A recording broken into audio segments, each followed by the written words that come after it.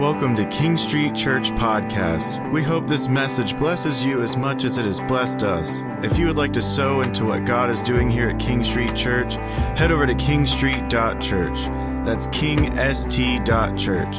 Thanks again for listening, and now on to the message.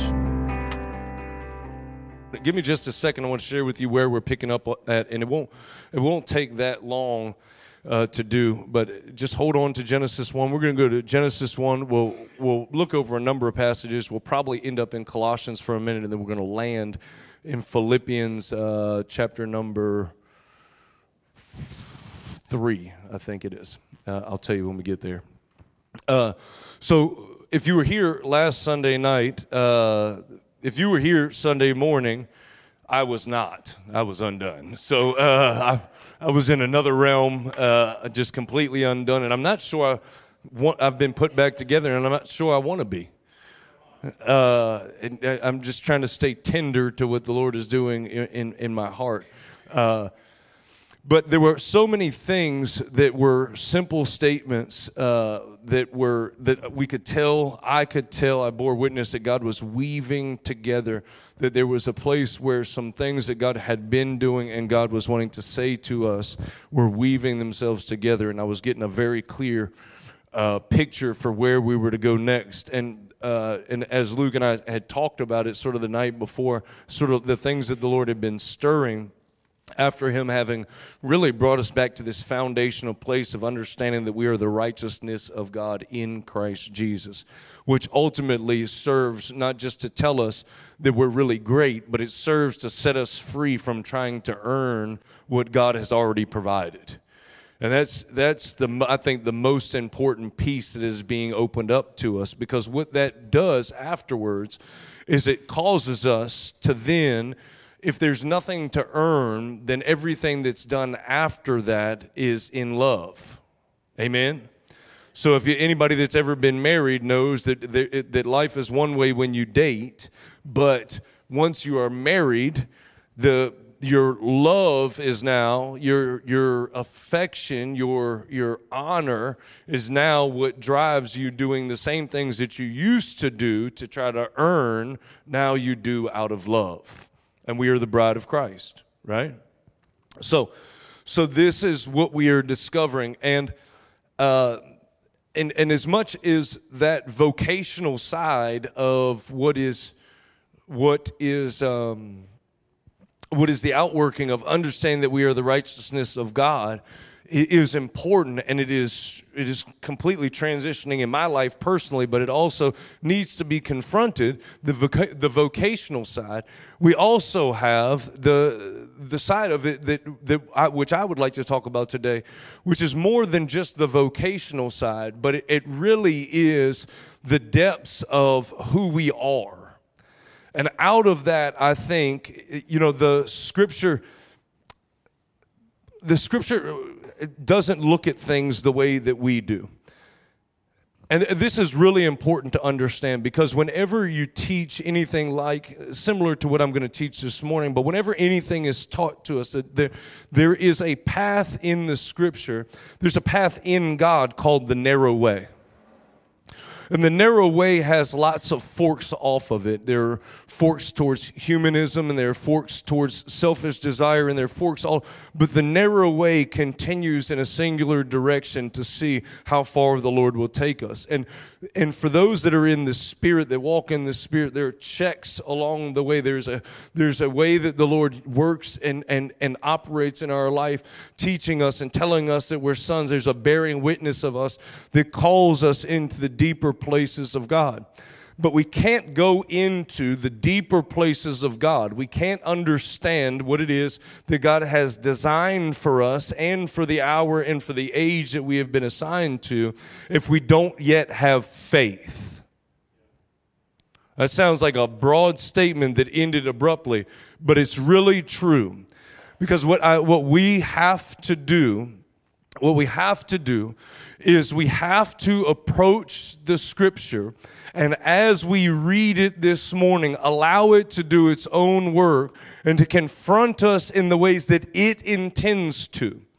And this is really going to be the basis of the way that we're going to talk for the next few weeks. What I really feel like the Lord is trying to introduce us to is He's trying to introduce us again afresh to who we are as believers and as image bearers of God. Okay? Image bearers of God. And we're going to talk about that in the weeks to come. I want to open up this conversation, though, this morning, that we are made in the likeness, in the image of God. So if you've got Genesis chapter number 1, this is going to be really good this morning. I'm looking forward to it. Genesis chapter number 1. We know I'm going to quote some passages that we have read a lot of times, but let's read through them here. We're going to read through a couple of passages, and we'll look at the way that this is developed here in the beginning of the text and then on into the new covenant as well. So Abba, I pray in this place in Jesus' name that there will be a spirit of wisdom and revelation in the knowledge of God, that we would know the hope of your calling, that our eyes would be enlightened to know what is the hope of your calling and what is the glorious inheritance of your riches in the saints. I thank you, Father, that you have, in the midst of your people, that you have called us out of darkness and into marvelous light, that you have transferred us, conveyed us, the Scripture says, from the kingdom of darkness into the marvelous kingdom of the Son of your love. And I pray this morning that you would open up, that you would unveil Scripture, that you would open us up, that revelation, a revealing of the things that have previously always been, but have been hidden from our eyes, that our hearts would come alive because of your word and your truth, as it is made fresh to us and opened up to us in a living way.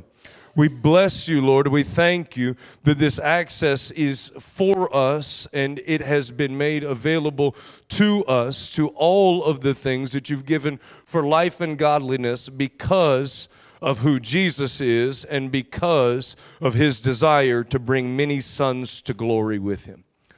So we honor you this morning. And we thank you for a spirit of revelation in this house according to your word.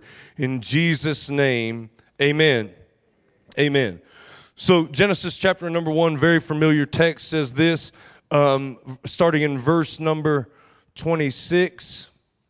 Then God said, God has obviously made all of creation. We understand that a habitation for him to dwell with man, and for man to rule over and to have dominion. He has not yet introduced man, and now he is going to make his initial thoughts concerning what he is next going to create as his representation in the earth. He says, it says, then God said, and he says, let us make man in our image, according to our likeness. Let them have dominion over the fish of the sea, over the birds of the air, and over all the cattle, over all the earth, and over every creeping thing that creeps on the earth. So God created man in his own image. In the image of God, he created him, male and female, he created them. Then God blessed them, and God said to them, be fruitful and multiply. Fill the earth and subdue it. Have dominion over the fish of the sea, over the birds of the air, and over every living thing that moves on the earth. And God said, see, I have given you every herb that yields seed, which is on the face of all the earth, and every tree whose fruit yields seed. To you it shall be for food. Also to every beast of the earth, to every bird of the air, and to everything that creeps on the earth in which there is life, I have given every green herb for food, and it was so. Just for food. I don't want. Yeah, you get it? Yeah. It's for food. Every green herb for food. And it was so. Then God saw everything that he had made, and indeed it was very good. So the evening and the morning were the sixth day. So this is what we're introduced to. We're introduced to what God has to say about man. God says, when he decides how he's going to And I believe for the purpose for which he created the earth was for his glory. And I believe that his glory is expressed in this thing that he is now doing, that he would make man in his own image. He made you and I in his own image. Now, this is really incredibly important because I want to make a statement here that is foundational to the way that we understand God and the way that we understand ourselves. One of the trappings of reading that is that we can say, oh, then I know what God is like. He's like me. God is not like us. Us being made in God's image, it doesn't say God. Blaise Pascal famously said years ago, in the beginning, God made man in his image, and man in turn returned the favor, right? That we would make God to be like us, right? And it's what we do, and we don't realize how subtly we do it. We do it a lot. We do it often. It's when we say things like, well, God is a father, and I know what it's like to be a father. Here's the problem. He's a perfect father, and your father was not perfect. And if you relate to God, no matter how good your dad was, he is still not God like God is as a father. Matter of fact, your father is a representation of what God is like, that he could actually even be a father. But your father and every other father in all of humanity put together with their greatest traits still does not fully express the beauty and the wonder of who God is as Father. Why do I say that's important? Because what we do all of the time with the Scripture is we try to superimpose the world that we live in upon the Scripture and what God has written. And the Scripture is not, I'm going to say a pretty controversial statement, but the Scripture is not merely supposed to make sense of this world. It's supposed to manifest as a world that is coming in an age that is in us. The kingdom of God. So, when we say that mankind is made in God's image, we're not saying that we can look at man to see what God is like. At least not fully. What we are saying is we can look at God to see what man is like. To see what we've been made like. And this could be maybe the most important thing that I could say this morning that would shift the way that we think about discipleship, the way that we think about devotion, the way that we think about the world around us. God's been speaking to me a ton about creativity, but he's been especially speaking to me about beauty, about the beauty of Jesus. We were here last Sunday night, and I was talking to you. Well, I wasn't talking to you. I was probably exhorting myself. But I was talking to us about. I heard the whisper of the Lord that said the reason that in order to be marked by God's presence. Now, there's not a place that He's not present. If I make my bed in Sheol, He's there. But in order to engage and be marked by God's presence, we need to be present. Most of us, the reason when we come together in a worship experience like we had this morning, and the Spirit of God is shining lights on hearts all over this place, most of us are so wrapped up with the problems of the world that we can't see the God of glory. And it's because we're not present. We don't know how to be present. We have our eyes trained to lesser things. We have our heart anchored to lesser things. And so when He's moving in our midst, we are waiting for God, if you would do something. We're waiting on Him to do something that's going to wake us up. And He's kind and He's faithful to do that. But that's really not our role. Our role is to glorify Him because of who He is. There's only so many times that we really ought to be in our maturity, in our maturing state, that we should have to be interrupted from loving other things in order for Him to call us back and to see Him for who He is. We should be growing out of that. How many of you know that if you look upon Him, there's no one like Him? I believe that the reason why we are still, I believe that we could really grow in this idea of being present. And so I just started to try to wrap my mind around being present. I mean, it's important that we're present everywhere, not just here. Being present as a father, being present as a husband, being present as a wife, being present where we are, capturing our focus and our attention to where we are assigned to, being present, not looking for somewhere else to be, not living grass is greener on the other side, not for looking for somewhere else, but just being present where the Lord is with us and where He has us, because He has ordered our footsteps. I don't know if you heard me this morning. The reason why you're at your job is because God ordered your footsteps. The reason why you are standing where you are is because God has ordered your footsteps. And I want to say that I'm going way off, but I think we got to get this deep in our spirit. There in the kingdom, how many of you are kingdom people? How many of you believe that you've been born again into the kingdom of Almighty God?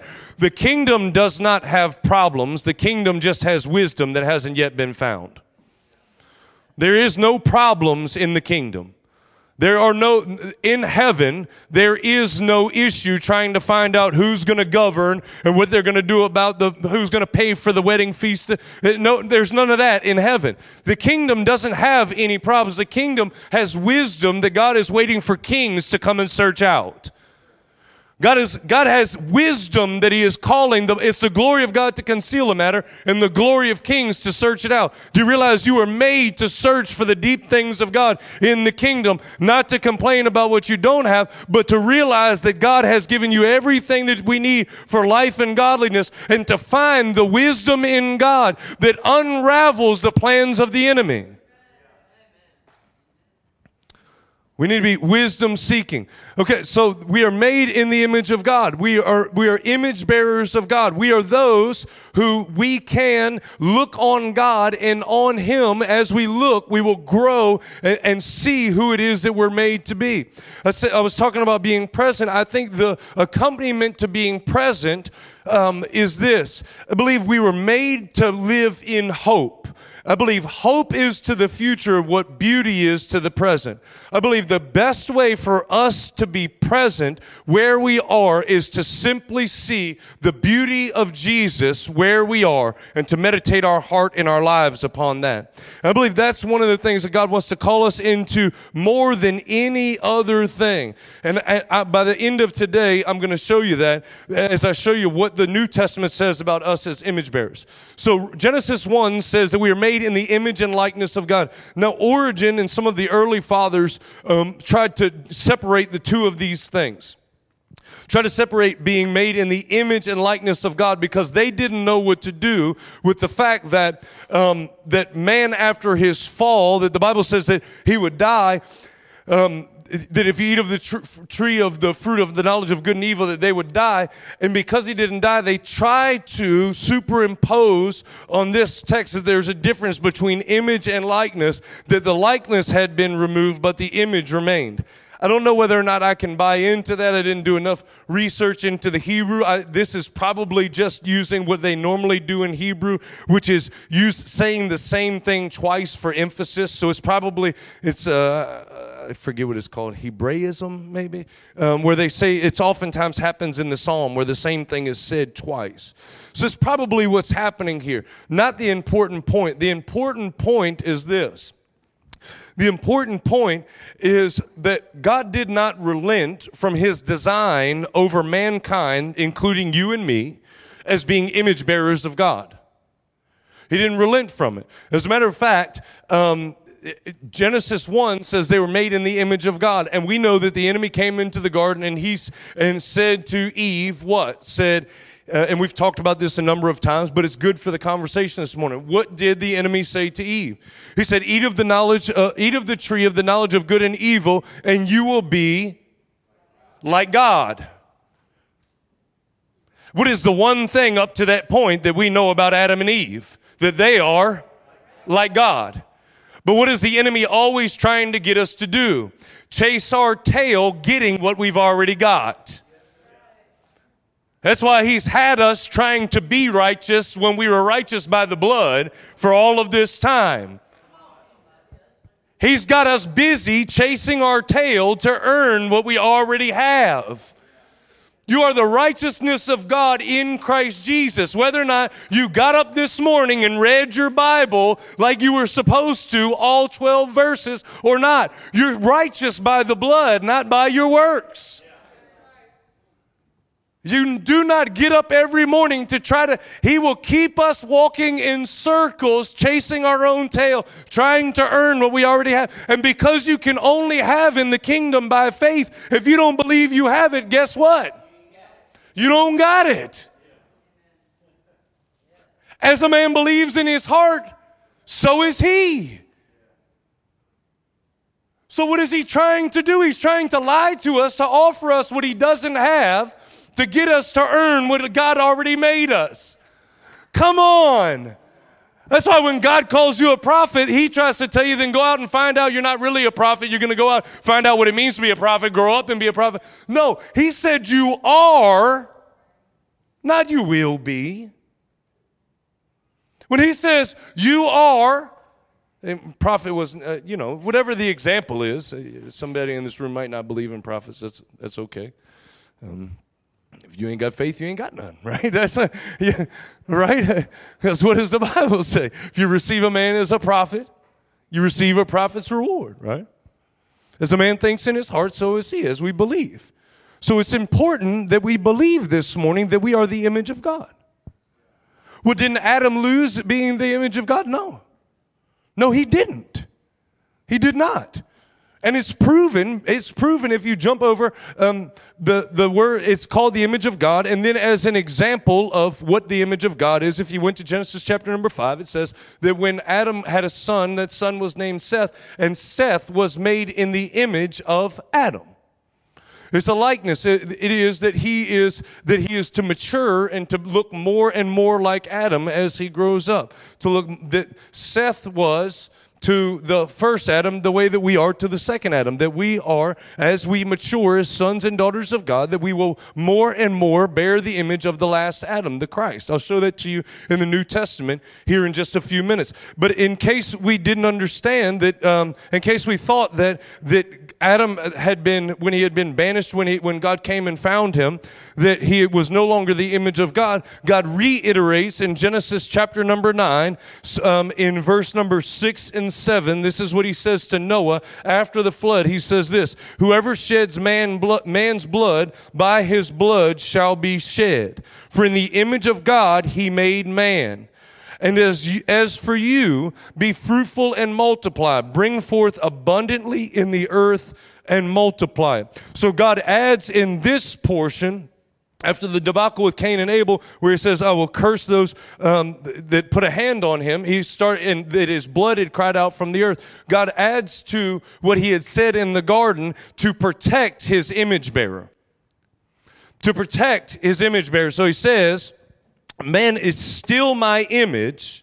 Therefore, if you harm him, the conversation about being an image bearer is going to overlap again in the New Testament, and you can almost parallel the two, because the last time that image bearer topic is in James, it's the same thing. It says you can't speak blessings out of your mouth and blessings and cursings out of your mouth. Blessing and cursing the image of God.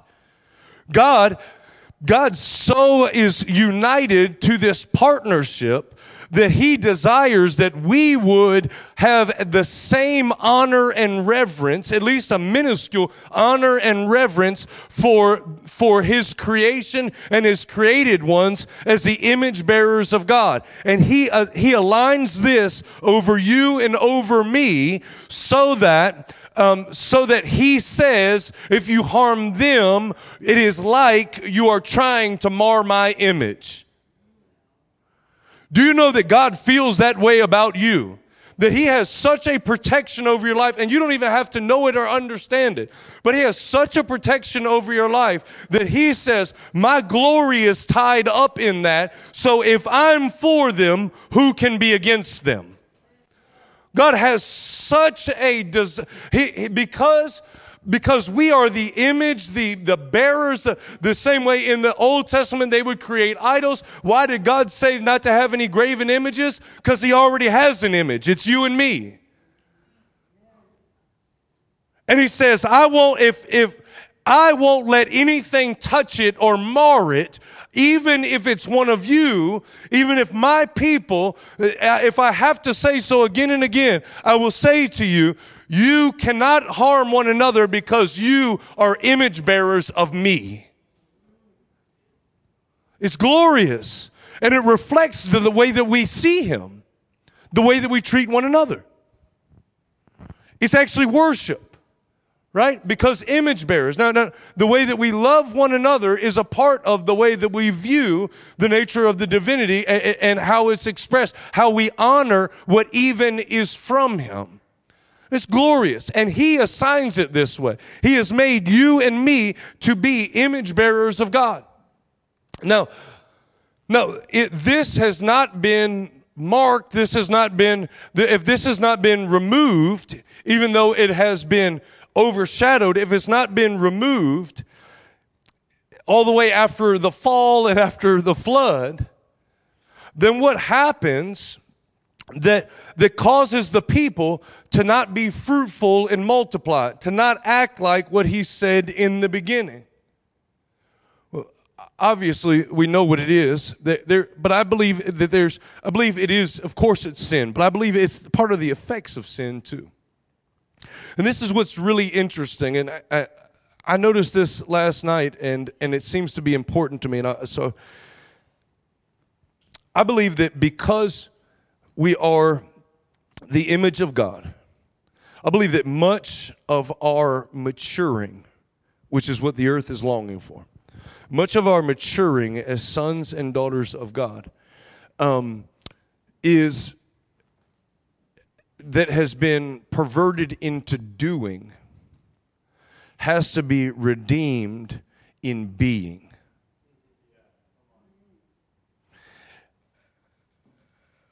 What I mean by that is we have got to have a revelation that who we are is important to God.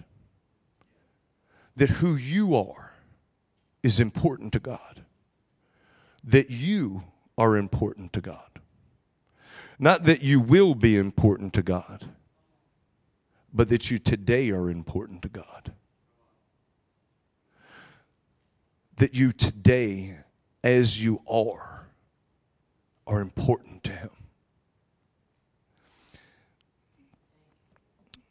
I don't know how much we get that. I think the maturation process is way different than the way that we've seen it. Jesus is the firstborn of many brethren. He, in the new covenant, the Bible says that he is the expressed image of God. In other words, he's the perfect image bearer of God. But it says, the Bible says, that we are perpetually, you could go to Colossians, you can go to 2 Corinthians, and you can go and look, and you'll see that he has made it so that we too have been made in the image and the likeness of Jesus, who is the perfect expressed image of God.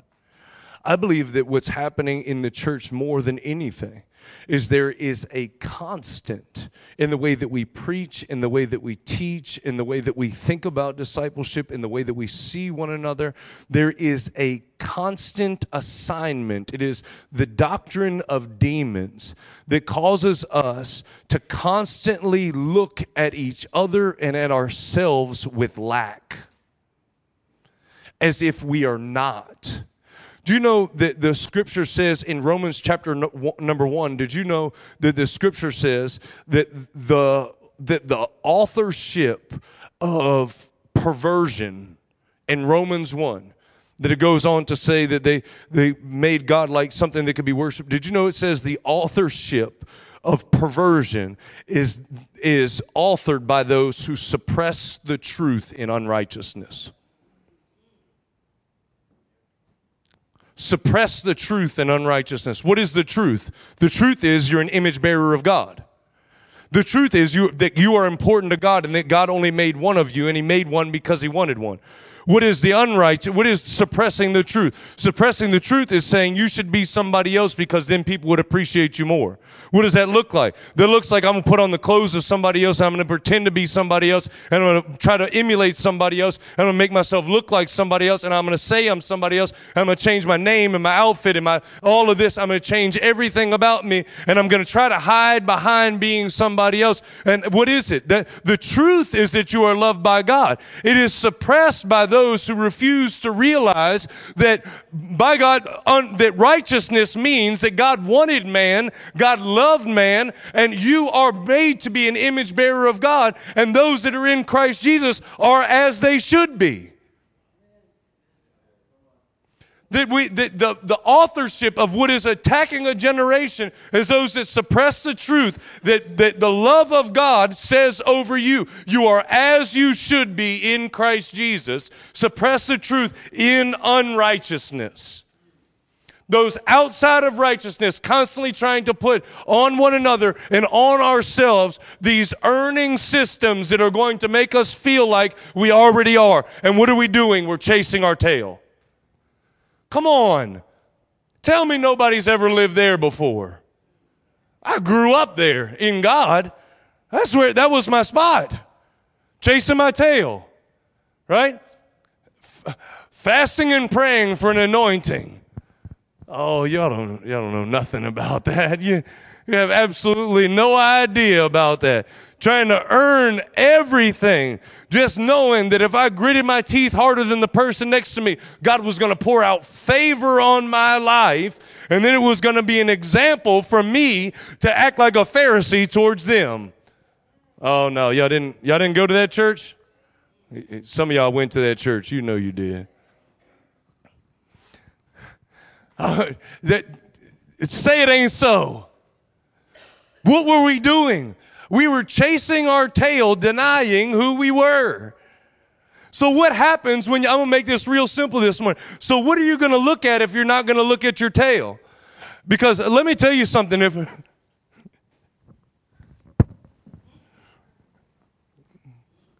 If that's how you look at yourself, you're never going to feel good anyway. What were we made to look at, though? We are the image bearer of God, so to know who we are, who do we have to look at? It's real simple to me. If we're to know who we are, who do we have to look at? God, right? So when Adam left the garden, catch this. When Adam left the garden, the people still heard God, right? But nobody saw him. What happened? You couldn't see him anymore. So what does Jesus come and say? He comes and says,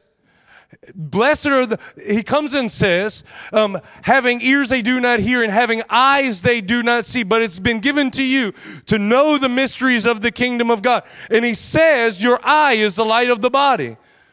He says that. He says your eye is the light of the body. If your eye be whole, then your whole body will be whole. What is he doing? Well, what is the scripture in with?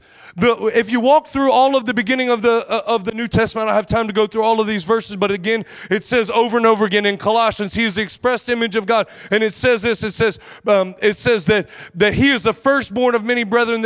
It says he is the head over the church so that he would have the preeminence in all things. So everything that comes after him would be like him. But he was the firstborn from the dead, so that he would be the first of that race of people, the image bearers of God, and all would find their alignment in him. So what is he doing? He's restoring us into the image. But what's he restoring us into? He's restoring us into the perfect image of the one who cannot fail. He's restoring us into the perfect image of the one who cannot fail. So then why do we fail if we are being restored into the image of the perfect one who cannot fail? Because we look at our tail instead of our God. Y'all liking that analogy, aren't you? I might run that one a little bit. No, because we are looking at what's missing instead of what is. And so what happens? So he develops this all the way until in 1 Peter it says we are to be partakers of the divine nature. Two things happen when you look at God. One is you see who you are, and the other is equally important, you see who you are not. And part of seeing who you are not is seeing that we are made like God, but we are not God. And that's the ditch on the road to talking about image bearer, right? Both of those things work together to mature us. So what happens? He develops it in 2 Peter. James says what he says about not marring the image of God, rightly deciding and showing that we are made in the image of God. Peter says we've been partakers of the divine nature. And what does all of the new covenant close with? The revelation of Jesus Christ. Because what's supposed to be filling our eyes? The beauty of Jesus Christ. The eyes like fire. The heaven that is to come. All right.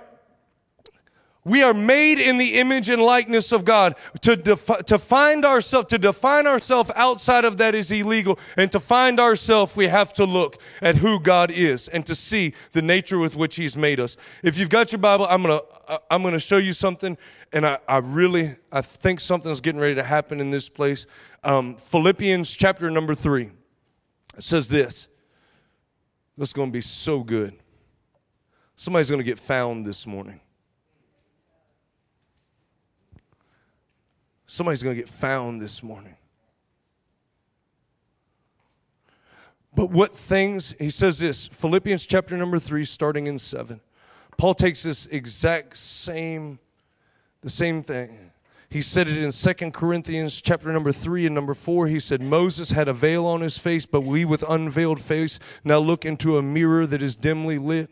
I believe that if our eye is the light, that the reason why the mirror is dimly lit is because we need a greater measure of just the light of Christ. And I believe the more we look at Him, the more we reflect Him. And it goes on and on and on and on and on and on and on.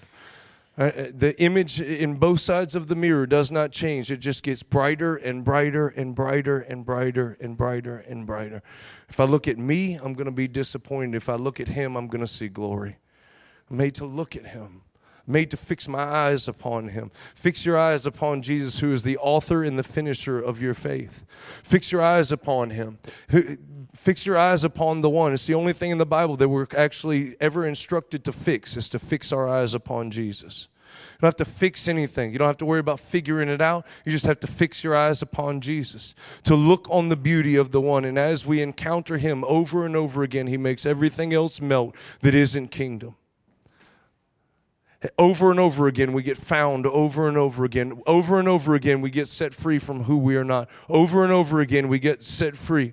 Over and over again, as we look into His eyes, as we continue to come to Him, behold His beauty, all of the religion continues to melt. And in a moment, when we pull our eyes away from it, we see everything else and we start to try to figure it out. And then when we look back at Him, we see the one who is perfect and finished and says, well done, and that we are born again into the image, the reflection of the one over whom the Father says, I'm well pleased.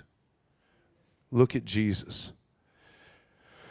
Paul has been writing this way, but he writes to the Philippians, and the entirety of the chapter the entirety of the book probably could just be summarized in the fact that he says, listen, be united together in Christ Jesus. Be humble in the midst of one another, for God is doing something in your midst, and it's all about being the righteousness of God. But he goes on in chapter number 3, and he says this, after giving his resume of why he could, what he gave up. We can read that part, verse number 2. He says, beware of dogs, beware of evil workers, beware of the mutilation. That's bad. For we are the circumcision who worship God in the Spirit. Rejoice in Christ Jesus and have no confidence in the flesh, though I also might have confidence in the flesh. If anyone else thinks he may have confidence in the flesh, I more so. circumcised the 8th day, of the stock of Israel, of the tribe of Benjamin, a Hebrew of the Hebrews concerning the law, a Pharisee concerning zeal, persecuting the church, concerning the righteousness which is in the law, blameless. But what things were gained to me, these I have counted lost for Christ. Yet indeed I also count all these things lost for the excellence of the knowledge of Christ Jesus my Lord, for whom I have suffered the loss of all things, and count them as rubbish, that I may gain Christ. He said that this is what he's saying. He's going to go on and say more about this, but he basically says this. He said, in order to find Christ, I had to realize that I had to give up all of the things that I could point to and say that's how I got there on my own. And then he says, after having done that and found him, I'd give up anything else too.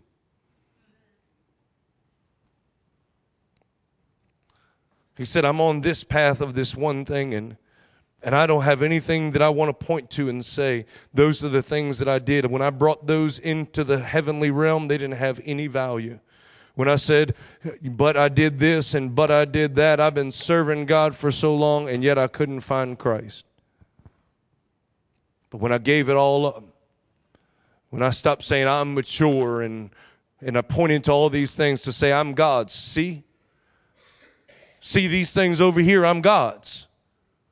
See, I know him. I can point to, I go to Sunday school and I do it, and I've been faithful, and I give and I walk, and he says, yeah, I realize that none of those did any good on finding the actual Christ.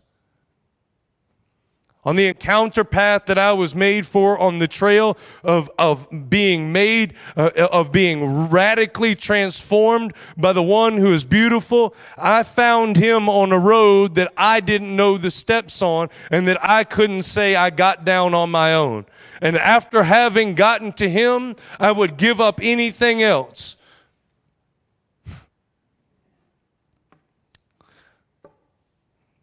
He can boast in me, but I can't. I can boast in him, but I can't boast in me. I can't say I got here. He says this, and being, for whom I suffered the loss of all things, and counted them as rubbish, that I may gain Christ, and be found in him. Not having my own righteousness, which is from the law, but that which is through faith in Christ. That righteousness which is from God by faith, that I may know him and the power of his resurrection and the fellowship of his suffering, being conformed to his death, if by any means I may attain to the resurrection from the dead. Come on, somebody. That I may gain Christ and be found in him, not having my own righteousness, which is from the law, but that which is through faith in Christ, the righteousness which is from God by faith, that I may know him and the power of his resurrection and the fellowship of his suffering, being conformed to his death, if by any means I may attain to the resurrection from the dead. He said, this thing that I have found in Christ, I've been found in him, and now since I've been found in him, I find that it's expanding to the degree that I am joining together with all that he is, to the point that I know where it will lead up, is I will be not anymore. It will just be Christ left. And I will walk my leg of the race as he walked his leg of the race. But where we will ultimately all be is on the other side of death, standing in the resurrection. Hallelujah. Right? But I want to focus on this phrase right here. And being found, that I may gain Christ and be found in him. That I may be found in him. I think where this passage came from, the reason why Paul says that is I think somewhere along the way somebody shared with him some of the parables of Jesus. The parables like when Jesus said the kingdom of heaven is like a man who hid a treasure in a field. And after he had found it, he went and sold everything that he had to go and buy that field. Matthew 13. You can go there for yourself just real quick. Matthew 13. This is what I think grabbed hold of me last week, and this is why I want to share this. Matthew 13, 31. Another parable he put to them, saying, the kingdom of heaven is like a mustard seed, which a man took and sowed in a field. I'm sorry, where am I at? Okay, a little bit further down.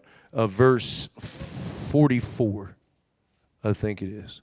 Again, the kingdom of heaven is like treasure hidden in a field, which a man found and hid.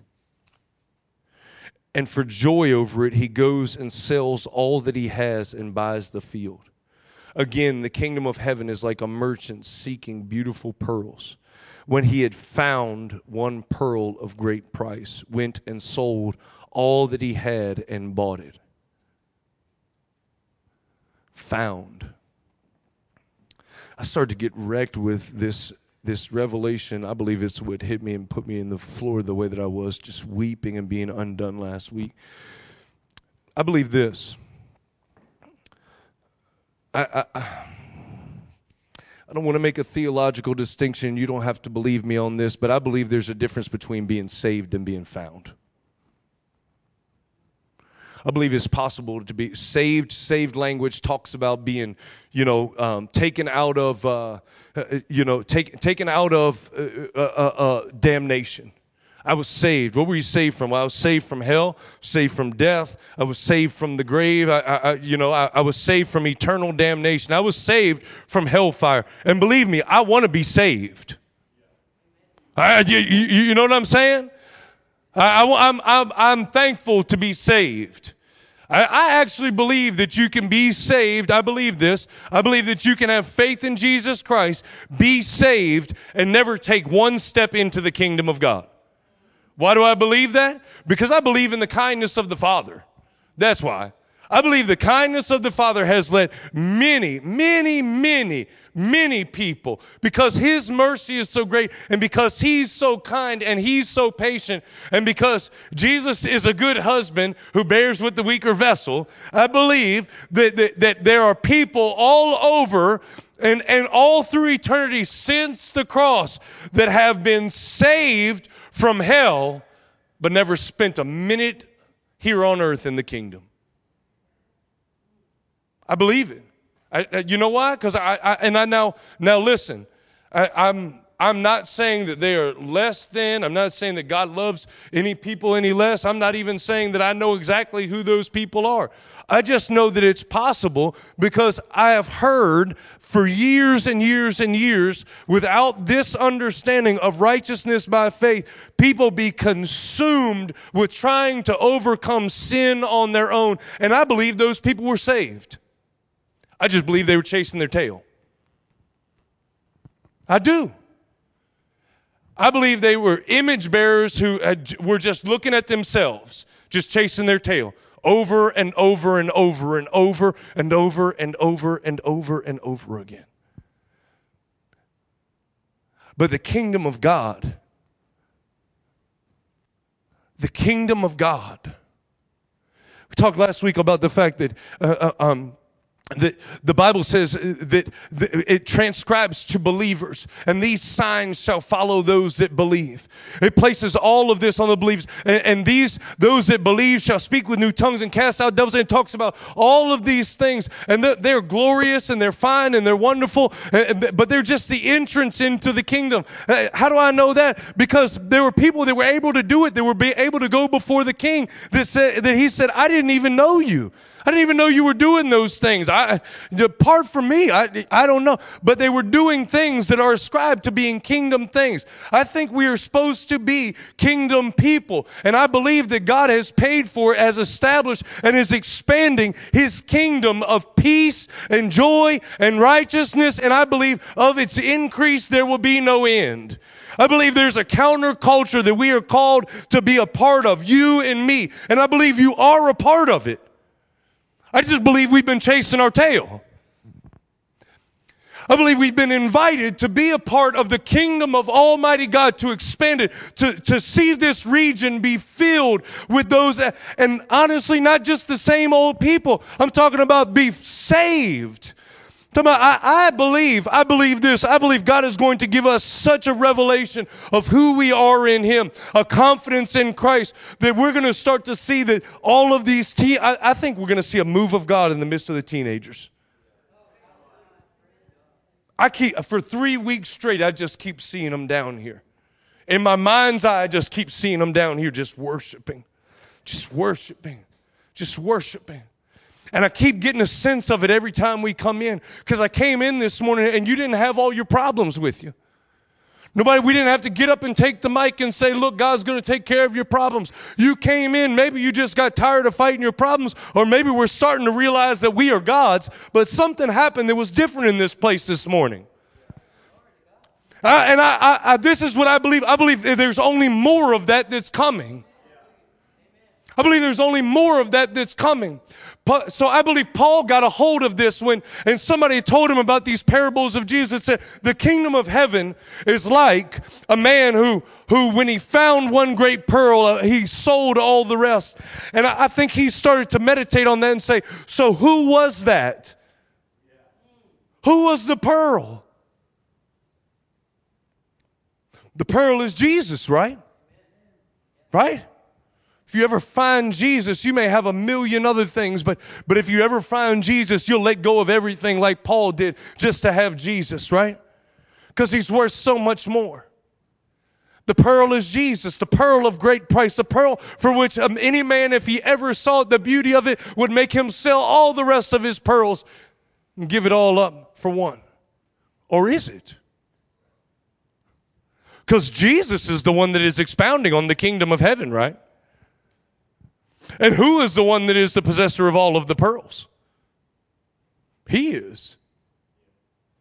So could it be that the parable is saying that the kingdom of heaven is like this? This is what happened. I had all these pearls, but I saw you.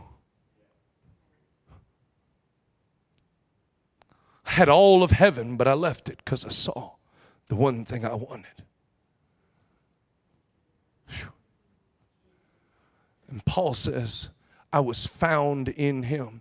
And I think that calls all the way back to the language of not chasing our tail. Because here's what God did to the people who tried to earn what they already had. They put fig leaves on themselves back there in Genesis, you remember? And what did God do? He came and found them. Why? Because they were still his. They were his image bearer. He knew who they were. I'm here to tell you this morning that Paul didn't say, I found him. He said, I was found in him.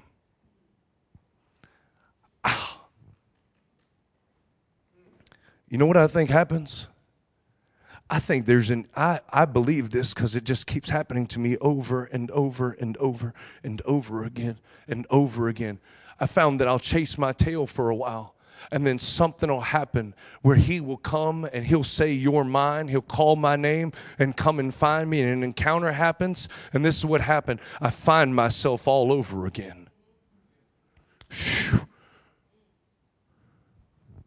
And I find that God's not trying to make me to be somebody else, that he actually made me as who I am, and that he loves me, and that when he comes after me, he reminds me of who I've always been. And the one thing I can say I was saved when I was chasing my tail. But when he comes and encounters me, you know what I am? Found. Found. There's a lot of saved people who haven't been found. To rest in his arms, lay back, let him. And what he does is he comes and he says, it's all right. And he doesn't just say it's all right like it's going to be okay. He's like, he starts to hear you and you start to hear him, and then you see him and you see who you are, and in a moment you realize that the way you think about yourself has been a lie the whole time, that he doesn't think you really need to get it together. You know what I found out? That when God shows up, I don't get found out, I get found in. I thought all my life I was afraid of being found out. I'm starting to learn I'm afraid of not being found in. I need to be found in Him over and over again. And I start to realize the things I don't even like about me, He says, I love those. And the things I want to be like somebody else and sound like somebody else and live like somebody else, He said, no, I already had one of those. I got one of you. I don't want another one of them. I want one of you. And it stops making it so that I'm trying to fix myself all the time, hoping that, I got to fix it before He finds out. You know what I'm saying? Like I'm in the garden trying to cover everything up before Dad gets home, put the glue on the lamp. But He doesn't want to find me out. He keeps finding me in. Do you know that word there, I sent this to Luke yesterday. I'm going to close with this. You know that word there, found, is probably not the best translation. I think it's good for the context, but there's another way that a lot of the translators, and it's specific to this one verse, that a lot of the translators say, to the point where it's written in the lexicon and it's written in the Greek dictionary. It says this word found means I find, except in Philippians 3:9, where it could be translated I surprise.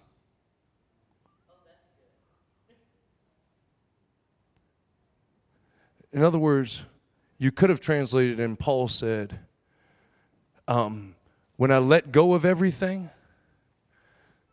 not by my own righteousness, but by the righteousness that comes in Christ, I was surprised that I was in Him. The righteousness of God, I thought one thing of myself, but I kept getting surprised by who I really am. This is what will happen to you if you just yield your heart to the Lord and in faith just to begin to believe that He loves you and there's nothing you can do about it. You'll be surprised over and over again that the things that you tried to fight for are just in your lap now. So it keeps happening to me. I was in Blacksburg all week. I don't know what would happen.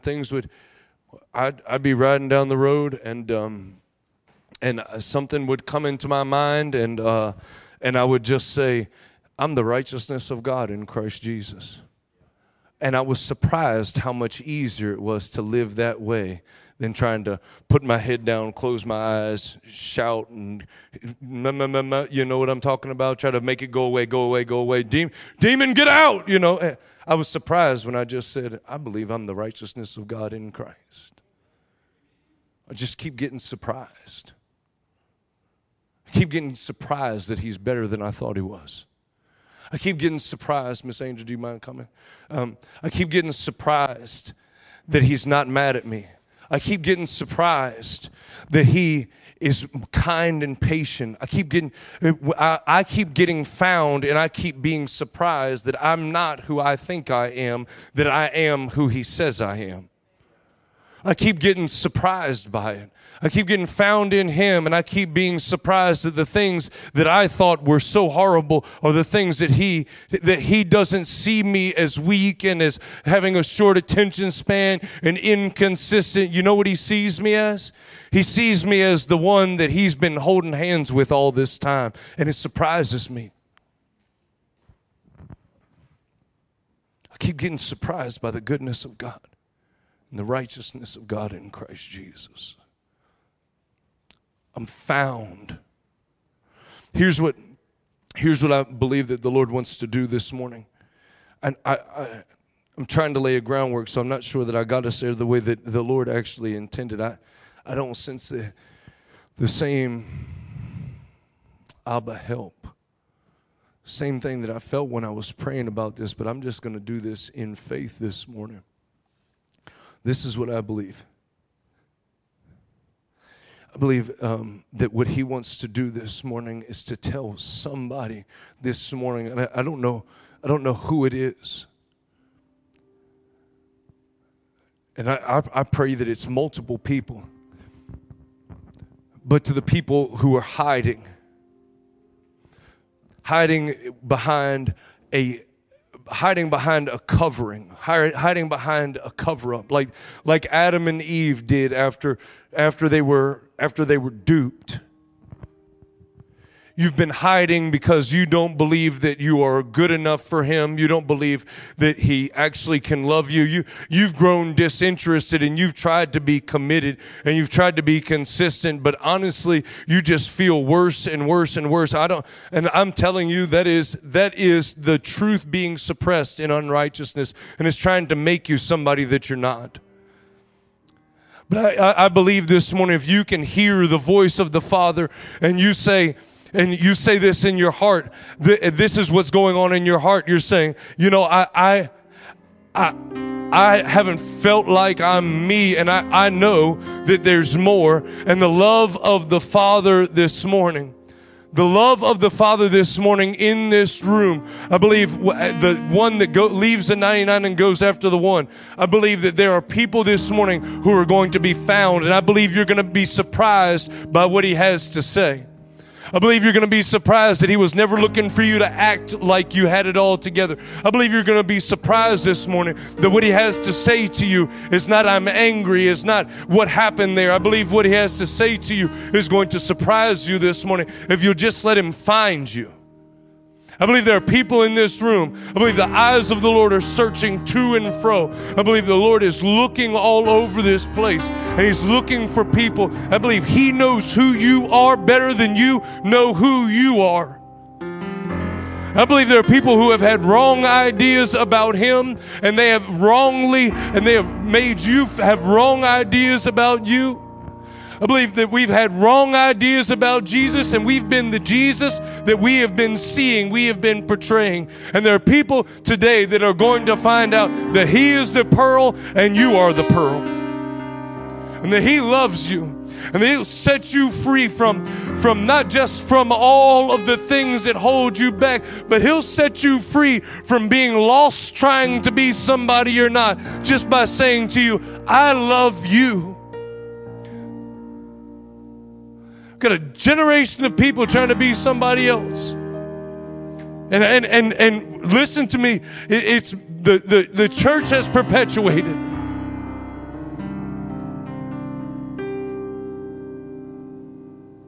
You're not good enough unless you're somebody else. No, he says you are what I always wanted. He says over us, you are what I always wanted. Why don't you come to me and let me wrap my arms around you? Why don't you come and quiet down all of that noise? Because I know who you are. Because I know who I made you to be. Because I know what you are, and I know I made you. You're part of me. And I know where you've been, and I know what you've done, but I don't care about any of that. Today you've been wandering, and today you're going to be found. And there's nothing as good as being found and found in Jesus. You're going to find today that it's not just that he's found in you, but that you're actually in him. That there's a you in him that you have never found before, that has never been revealed to you before, because you've been trying to check off the laundry list, or you've been trying to earn something, or you've been trying to be someone, or you've been trying to climb a ladder, or you've just been working on getting your works together so you could have your resume when it was time. Or you just were hoping that you could not be found out while you were trying to clean up the mess. I don't care who you are this morning in this room. You are found. There is one of you, and the real you is in Christ. The real you is an image of the Father. The real you is too precious for him to have stayed in heaven. The real you is what Jesus died for. The real you is what the earth will burn up under, but it will not be, but you will remain. The real you is eternal.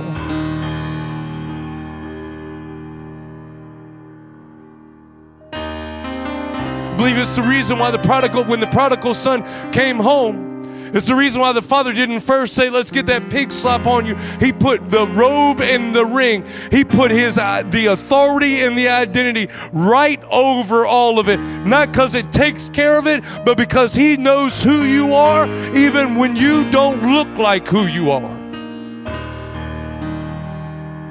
I don't know who it is in this place this morning, but the Father is saying to you, come on home. It's time to go from being lost to being found. It's time to go from lost to saved to lost to found. And He wants you. I don't know who this is for in this room, but He wants you. He always wanted you. And you may not feel wanted and you may feel inferior, but He wants you. I know we've said so many times, if you really want Him, you'll do better. I'm telling you, He wants you. Surprise. He wants you. And He knows who you are. So I pray over us this morning. I pray over us this morning that if it's running through our head, and I was here and I was there and I did this and I was a deacon and I served on the such and such team, and that all of that falls to the side, that all of that is not who you are. That is just what you did. Who you are is found in Him. The Father knows who you are, and He said, I want you today. I pray over us today for a grace to respond to this morning. Grace to not be justified by ourselves, a grace to not be, but a grace just to be found by the Father this morning. So if that's you and you need to respond, you can find a place anywhere in this room. You can find a place on this altar. I'm just going to ask that we just stay here. If you need to go, we bless you to go. I say you're the head and not the tail. You are the image of Almighty God, and there is no shame and condemnation. But there are some people who need to be wrapped up in the arms of the Father this morning. Because there's some people that have been believing lies about themselves. There are some people that have been believing that they're not loved. There's some people that have been believing that they're worthless. And there are some people that haven't been believing that they're a son of the Most High, that they are important. And they're not just important because you're His image and because you're supposed to be a clean image. You're important because He put some of Him in you, and He would have it no other way. If you need to find this, you need to find a place where you can be found this morning. Let the confusion just fall off. So there's things the Father wants to do. So if you need to go or you need to do something with the food, I bless you to go. And we just honor you so much. We love you. But if it's you in this place this morning, if it's you in this place this morning, I'm telling you, the Father knows who you are, and He's not speaking this morning to what you're doing. He's speaking to you. Almighty God, speaking to you. He's saying, I know just who you are.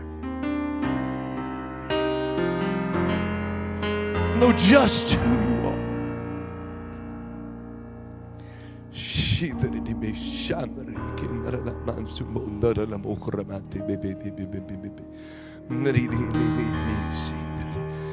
think He's saying this morning, I found you. If you want to find you, meet me here.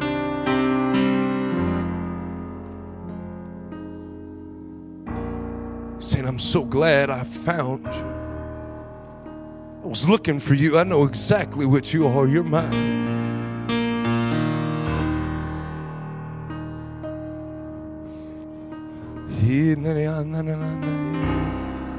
So all over this room, just let him love you. Just be found. Just be available to be found by God this morning. He knows where to find you. He knows what to do. He knows how to break all of that. He knows how to wrap you in His arms and say, I love you. He knows how to whisper over you a truth. He knows how to upgird you, to hold up your arms. He knows how to grab you up and to keep you. Just let yourself this morning be found by the Father. And it doesn't matter where you are in this room, if you just let this just happen to you. Let the Father just come through this place this morning, this room, and these hearts.